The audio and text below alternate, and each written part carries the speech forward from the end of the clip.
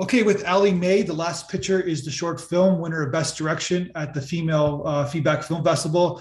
What an interesting film! And like this is a well-deserved Best Direction film because it's so interesting the way you shot it. Because I think one of the audience members mentioned it was like it's kind of like a fly in the wall. Like we're the audience. And I'm not going to give away the ending, but it's like what would we do in this situation? So, but as a director, you could have shot it from the point of view of the waitress. You could have shot it from the point of view of the girl, but you just chose to shot it like from like far away. So it gives the audience that kind of uneasy feeling of like, would we be better than the waitress in this film, or would we just be like her? Does that make sense to you? Yeah, that's exactly the question I wanted to pose to the audience. Exactly. Yeah. So like I said, to finish it off, So thank you. That's well great. deserved best direction because it's like there was a real interesting point of view that you had that you don't see often in short films, and you made that creepy kind of feeling throughout, even though we don't know what's going to happen. But I think that was your intention, I guess, right? Yeah. Yeah. So I really like to leave an audience kind of coming to their own conclusions and making choices, making choices for themselves as an audience. I enjoy doing that as a viewer, and I enjoy my audience doing that as well. well, you succeeded 100%. So tell me about like it's a really interesting film, kind of almost like that we can feel the heat. You know what I mean? Like watching the film, like it's hot. I'm assuming it was hot while you're filming it. Um, you know, I I don't think it was actually. We filmed it in October, and as I recall, we were all wearing sweatshirts. So I think Okay. it was So kind of maybe it chilly. wasn't. Okay. Yeah, I think it was chilly. It was dry. Northern California, I filmed it in Petaluma. It's very dry here, but it was in October, and we had a cool October last year. I think that I recall everyone wearing sweatshirts. I think we were kind of chilly, actually, especially the big shot at the end, Yeah. the wide shot. That was late in the day. It was cold. So tell me, okay, so tell me, you wrote the screenplay, and so when did you kind of come up with this idea for this script? Like, when did it come to you? Um, a few years ago, I wrote the treatment for a feature and an outline for a feature, and then knowing that if I wanted to make it, I'd have to raise money. So I just thought, well, I'll just go ahead and make a short to use for marketing, right? Mhm. So a couple of years ago, it's actually based on a true story.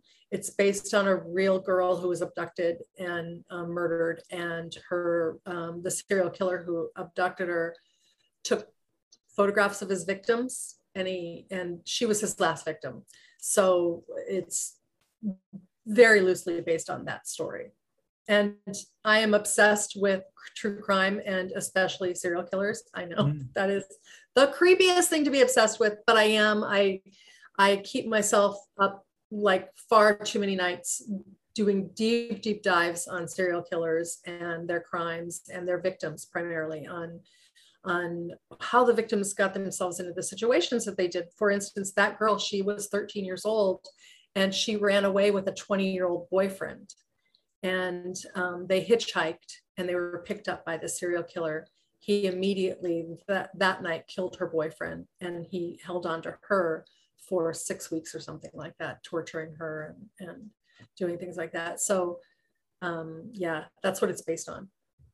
So did this person have like a history of doing this, like keeping women around for a while before he killed them? No, did not. He generally killed after just a day or two, Mhm. but I think probably because she was young. She was a little girl. She was just a little girl. She really didn't have a lot of fight in her. Like a 13-year-old girl is small. She's pretty fragile. And she's also young. And creeps like that, probably get off on the control of a child versus a woman who is going to be fighting the whole time. Like like you could, like if it were me, like I would be, clawing and kicking and screaming, and he would have to kill me, right? He'd Yeah. have to kill a woman. But a child is filled with fear and they don't know what to do. And I think that that's probably why he's still alive, by the way. So I don't say his name. I will never speak his name. I would never want him to know that any kind of anything was made that had anything to do with him. So I'm assuming he's from a state that doesn't have the death penalty then. It was the where he was captured, and I'm pretty sure he's in federal prison, but it was in Iowa. So okay. I don't know about the death penalty and stuff there. So what I'm just curious, because like you said you studied crime. I'm from Niagara Falls region, and you know Paul Bernardo. So I was the same age or a year younger than the victims of Paul Bernardo, of Leslie Mahaffey and Kristen French in Niagara region. So it was very much part of my identity as a teenager, and it affected a lot of us in our generation when this happened to us. So a lot of people in my generation from that area are very much addicted to crime, like true crime, like you are. And I kind of went the opposite direction. I was like, I don't want to deal with it at all. Like I never watched Law and Order. I never watched any of these shows, Criminal Minds. I kind of like steered in the opposite direction. And but I was just curious if you have like is there a history to psychology to why you're so interested in this, or you just happen to be interested? You know what, I don't know. I mean, there probably is. I grew up in a pretty tough neighborhood, and I did see a lot of scary things. One night in particular, my mother was a drug addict, and one night in particular, I was home alone with my sisters and my brother, and someone in the middle of the night, and my mother was gone, you know, who knows where, and someone pounded on our door and broke down our front door, and we're all there there as a little group, and then they left. And you know, we don't know if they were at the wrong place. You know, they could have been meth people. Like, we don't know. But honestly, from like a really young age, I remember just being really drawn to dark stuff, like really dark stuff. Like the creepier, the better the movie. You know, like I always liked scary movies. I was always in for a thrill. Give me, you know, I was 6 years old. Take me to the haunted house. You know, scare the shit out of me. I like it. You know, so I think I really like the thrill. I don't know. It sounds morbid, but yeah, I don't know that it's necessarily associated with an event in my life, though I did have a lot of darkness growing up around me. Well, it works for you as a filmmaker, because it's really comes true. So you were saying that there's a bigger film within this short film, like you're saying that. Right. I have a treatment for a feature. Yeah. Okay. And so this is like almost a proof of concept kind of short in a sense. Yeah. But you haven't written the feature yet. You just like, it's the idea is to pop into there. Correct. I have the treatment written, and it would be like the third feature down that I have in development. So I have two of the feature scripts written, and I'm struggling with getting those made. So okay. I'm not in too big of a hurry to write this one. Mm-hmm. It's not a commercial film. It's not something that, you know, that anyone would really, I'd have to make it myself and get producers to make it. I think it could be successful, but I just know enough about working with Hollywood that they're like, oh, that concept, no, girl in trouble, no, you know, it's a little too dark and a little too gritty, I think. Yeah, well, you never know these days, right? Because it's like, if you turn it into like a short-lived like TV series or something, that seems to be like, you never know. Like it's like the wind always changes, right? In terms of what people want, I guess, right? I'd like him to be dead before I would make it, though. Honestly, I'd like him to be deceased. Oh, gotcha. I wouldn't want him to have any wind of something I wouldn't want him to even think that anything was made that was made off of him. I feel really weird about that. Like I would not want to romanticize or capitalize on his heinous crime and what he did to that child. But I think you're kind of like looking at it from the macro point of view. You're just using his story as an analogy of a bigger kind of concept, I guess, right? Yep. Yeah. Yep.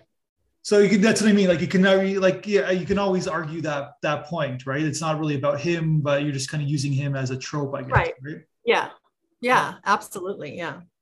So tell me about the film itself. So it's 8 minutes, and you have obviously three key characters. Every character of this film, like not that it wasn't like that for a lot of films, but very important that each of them are casted properly. Even the fourth character, the gentleman who does, I don't think he has any lines, but he's got a certain ominous look to him, right? But tell me about the casting, especially the girl. Where did you find the girl? It was pretty exhaustive. That was actually her very first film role, and the main visual shot for me that I had in my head that I could not, like, it was hard to get actresses to do, was the looking up into the camera when she was at the table. Mm-hmm. And I for some reason I had in auditions, I had everyone, read that scene, and with the instructions of looking up into the camera that they were recording on, and I just couldn't get anyone to do it. Emote terror, like that quiet, like desperation, and she just nailed it. Like the moment I saw her do it, I was like, that one, Emma. She's perfect. She couldn't cry though, which was unfortunate, because there's a shot towards the end. I really wanted to get some big tears like pooling in her eyes, but she just couldn't do it. Was she under 18? She was not. She was 19. Okay. So then also needed her to look young. Gotcha. Yeah. But she, at the same time, it's her first role. It's a really so you're just looking for reaction shots, right? Like she doesn't really say much. It's just more about. Yeah. She doesn't say much. She says, but what she does say is important. Yeah. Because she had to convey that she was a lightness while she was talking to him, but a lightness that was concealing fear. She was trying to, and I thought she did a great job. I was so happy with every choice that she made. So then the gentleman, like he's got to have a certain charm to him, right? Like a certain attractiveness, right? Mm-hmm. Yeah. And but there's it's like that combination of, it's contradicting things, right? He's charming and he's handsome, but he's also a creep at the same time, right? Yeah. So that's not easy to play. That's not easy to find someone who can do that, right? Right. Yeah. Trevor is, he's quite an accomplished actor. He's got a lot of big roles coming up he's doing. And he's been a character actor here in the Bay Area. He's just done like dozens of films, and he's really active. And like I said, like he was in the Keanu Reeves movie. What was the Keanu Reeves movie? With the one where he shoots everybody or something? No, where he's Nemo or The Matrix.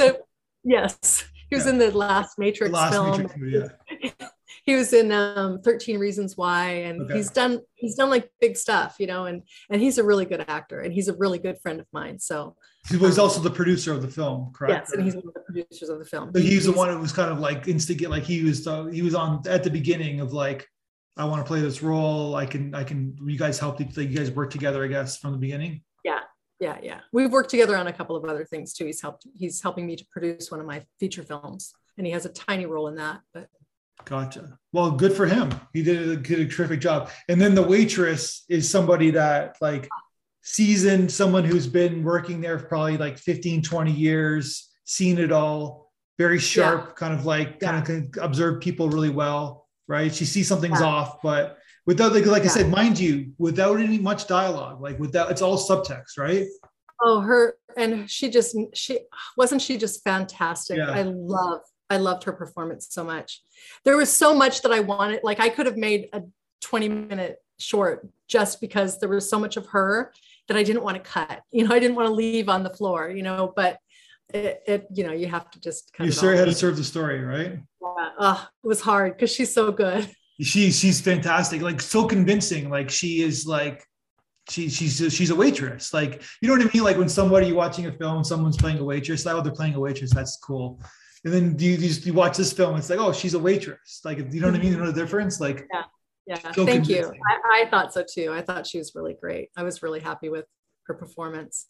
And And I think I was just going to say, like, I think a lot of us, maybe not as extreme a situation, but we've all kind of felt that point of view where like something's off, but who it is to me to do something about it, or then, you know what I mean? We all have that kind of these moments in our lives that maybe we regret for inaction, I guess, later on. So, and especially lately, like the last 5 years, there have been so many of those instances where you think like, what would I do if I witnessed that act of racism or that act of violence towards someone, you know, what would I do? And so that was really part of the motivation for wanting to tell it from that perspective, because being so distressed over what's going on in our society, in America right now, you know, and all of the acts of just violence and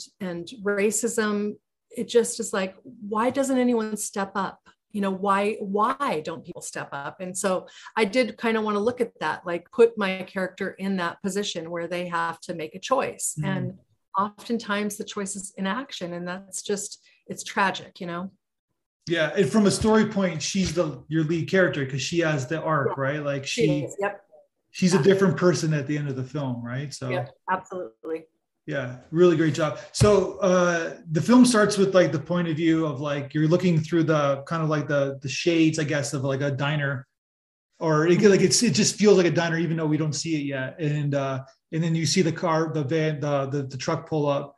So then you go right to extreme. So it's almost like you have contradicting cuts sometimes. Like you go from long shots to like extreme close-ups. Like you do that a few times in your film. It's like really interesting because usually it doesn't work, but in your film, it really does work. Is that like, was that conscious in the editing room to like go from extremes like that? It was conscious in the script. I mean, when I was lining the script and thinking out the shots, I mean, everything that's in the film was on my lined script. You know, I'm pretty detailed when I'm thinking about my shot list, you know? So yeah, it was all in my head, the way that I saw it. And I'm really stubborn. So I was like, no, like we can get it that way if you want it, but I want it this way, you know? So everything that was important to me is on the screen. So tell me about, okay, so then that's a good jumping off point. So tell me about your cinematographer then. Obviously a really nice job on their part. So you said you do like a storyboard anything, or you just do straight shot lists? No, I do storyboard. I do the whole thing. Like I'm really old school. I like to draw out my little stick figures. You know, I like to put it up but that's just for me. I mean, I don't show those to anybody because they're so rudimentary, but you know, I like to be able, like, I like to like kind of think it through and feel what I'm trying to say. You know, I'm a really big believer that everything is part of telling the story, like the angle of the film, the location, the setting, the dialogue, you know, the costume, you know, what they're wearing, like it all tells a part of the story. Right. So that's a lot of the fun for me that's the movie making, right? That's the filmmaking part. So I enjoy that. So I get really detailed about that. And then I go over it with my cinematographer, like, this is what I want, you know, what can we do? Like, this is how I see it. And I think we took about 2 or 3 days to do that together, to go over that. And we went out to the locations prior to, and you know, looked at all the possibilities. Like when we were out on the road, he was like, oh, look at this, like this barbed wire is really cool right here. So I was like, oh yeah, that's awesome. So then when I did my shot list, I made a little note like on my script, like be sure to get that barbed wire in the shot. And then he just, you know, I think he just picked up that B-roll of the barbed wire, but it's beautiful. You know, I love barbed wire. Yeah. So that's your cinematographer, Brandon Hamilton, correct? He did a really good job with this film. He's a great cinematographer. He really is. I mean, there's just so many great filmmakers in the Bay Area that are just unsung. You know, he's a teacher at San Francisco Film School. Oh, wow. Okay. And he, you know, he's a family man, and he works full time at the school, so he doesn't get to make a lot of narrative films. But I think he's just a really brilliant. I mean, he knows like he's a wealth of information. You know, he knows so much more. I don't know that much about shot. Like, I don't know lenses. I don't know, you know, like, I don't know, understand all that stuff. So I need to work with cinematographers who do know all that stuff and who don't judge me because Yeah, I totally. don't like too much for my brain. Right. So, and he's like that. He's like, no, yeah, we can do that. You know, he handles the details. I think that, to be honest with you, I think most cinematographers like someone like yourself who's you have a vision, you're very detailed. At the same time, you don't know everything, so you're not going to try to do his job, and he has some creative freedom, I guess, too, right? Yeah. Oh yeah. Yeah. And I love like the collaboration part of it too. Like, you know, when you're writing a script and you're working with someone like an executive who's helping you, like I love all that. I love collaborating. It's super fun and it's really my only social life. So it's important. I hear you. I understand. So the even inside the diner, and I'm curious where you found it, but just for the point, is the way he used the shadows in the diner really interesting, because it's obviously like someone can say it's like prison bars, right? Like everybody's guilty, Yeah. right? Yeah. That was all Brandon. Well, the light was coming through the shades in the very beginning of the day. And then he was like, oh, this is beautiful. So we didn't do it as successfully as I had hoped at the end of the day, because there was so much hot sunlight coming through we had a shade up, but it was still really like end of day. And we only had a day in that diner. So we had to get in and get out and get all of our shots in one day. So, but yeah, that was all Brandon. So the glasses on the character, like, where did that come from? It's almost like a Robert Evans. Like, that's like, I'm aging myself by saying that, like these old big gigantic pair of glasses. Trevor bought them. He brought those. I told him I wanted the character to wear glasses, thick framed glasses and overalls. And he bought like 6 pairs of thick framed glasses off of Amazon and brought them to set and just tried a bunch on. Yeah. So like a few minutes in, she goes to the bathroom. I'm assuming you shot the bathroom scene in the diner as well. Like, yes, it's like, then you see kind of like there's a warning shot, like, okay, something's up when she pulls up her she's bruised on the stomach. She's bruised, right? And then the look on his face, and it's like, okay, there's something's going down, right? So in terms of the diner, obviously it worked because you wanted like nobody else in the diner. Did you think about having like being packed or having a few people scattered in the diner, or did you always want it to be empty? I wanted it empty because I wanted it to be remote. I wanted to give that feeling of she really didn't have anyone to turn to. Gotcha. If a full diner would have given her a lot of options. She had a man and a woman, and the man was sharpening knives. He looked like an option to her. And that's why the glance at him, and then she says, I'm going to go to the bathroom. I think, I wanted her to be trying to like think on her feet, thinking on her feet as much as a young girl can, who's filled with fear and who's been abused for 6 weeks. Yeah. Then of course, when we see the shot of her underwear, then we're like, oh, fuck. And then you got us hooked. You have the audience hooked. And it's like, okay, we obviously want her to get away. You know what I mean? Like, we want her to be saved. Yeah. That's what we do as audience members. We root for not bad things to happen, but then of course you have to serve the story, and it has to be what it is, right? Yeah. Yeah. So really interesting. So then you shot this, like, where did you shoot the exteriors? Like in the Petaluma, at the what's the name of it? There's a big park in Petaluma. It's beautiful. A big natural preserve. I forget what it's called. So we shot the exteriors there, and then on a road in Petaluma. So the sound, we really picked up a lot of the road sound. Unfortunately, sound was the hardest part of this film. The diner had a lot of noise in it that you couldn't hear when you were there, right? So when I got to hear the audio afterwards, there was just all this noise that we worked for months to eliminate as much of it as possible. And it's still the sound. I think the sound is the weakest part of the film. It was the part that made me want to not continue making it, made me not Oh, want to put it out there, and made me want to cry, you know, like just makes me, it still makes me want to cry. I heard it in a theater and I'm like, and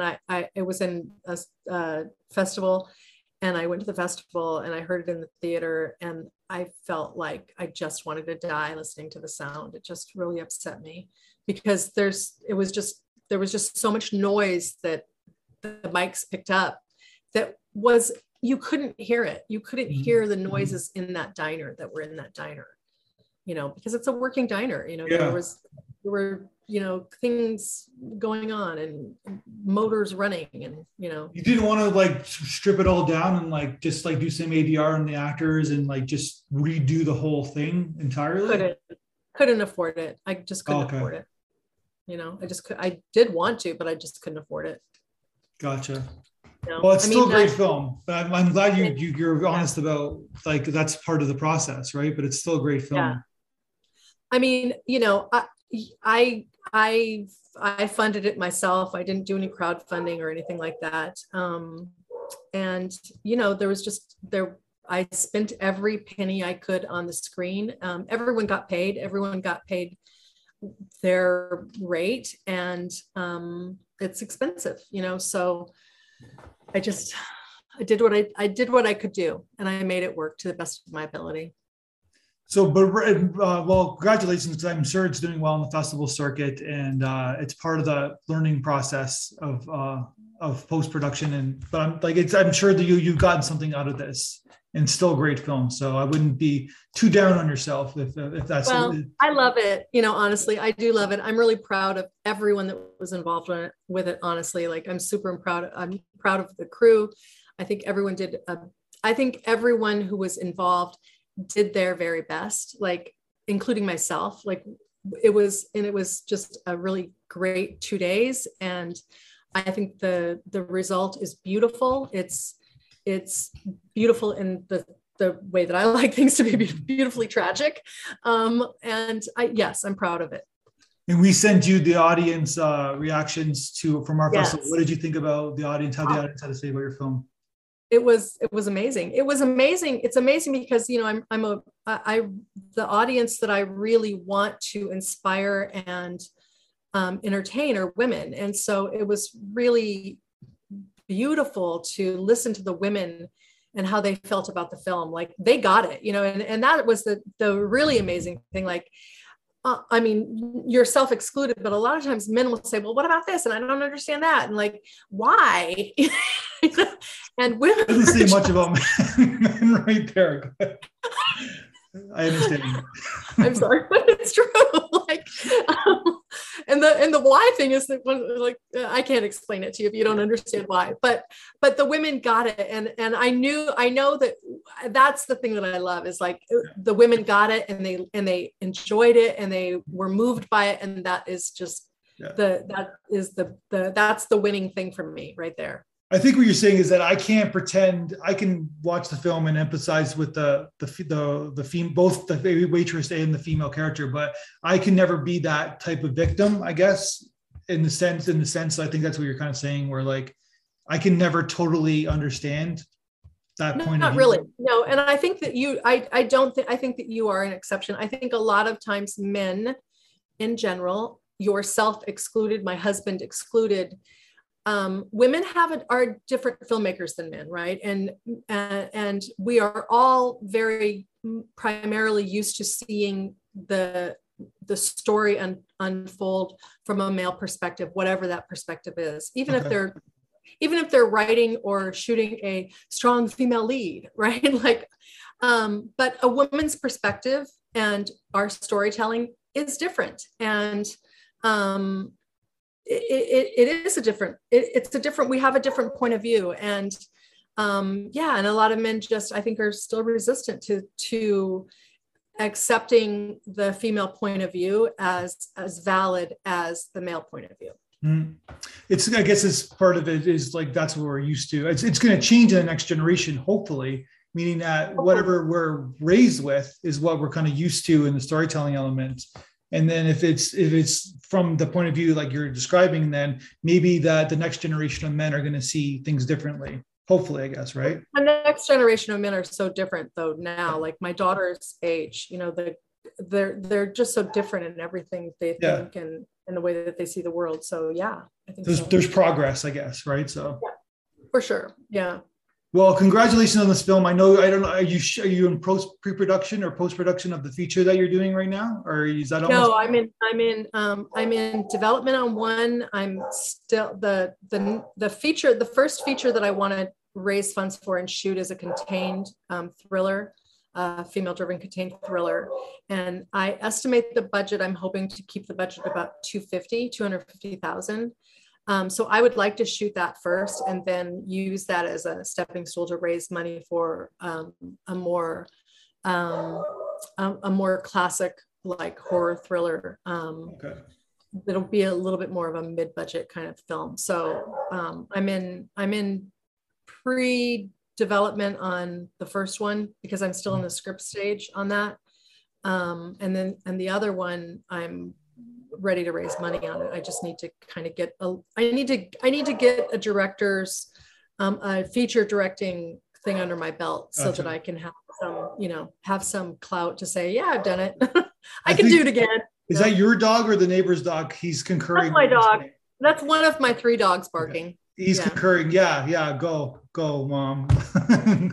Or because he seems to be into it. So, well, congratulations so much. Like, I really appreciate that you submitting to their festival, the female festival. It's a really great film. I really enjoyed it. I said I watched it for the second time today. I picked up some things I didn't even notice the first time, and I just think it's a really well done film. So I can't wait to see your feature. And why don't we talk when your feature is made? We'll have a big conversation about it. I would love that. I would love that so much. Thank you so much. Thank you. 1, 2, 3, 4, 5, 6, 7, 8, Schlemiel, Schlemazel, Hasenpfeffer Incorporated.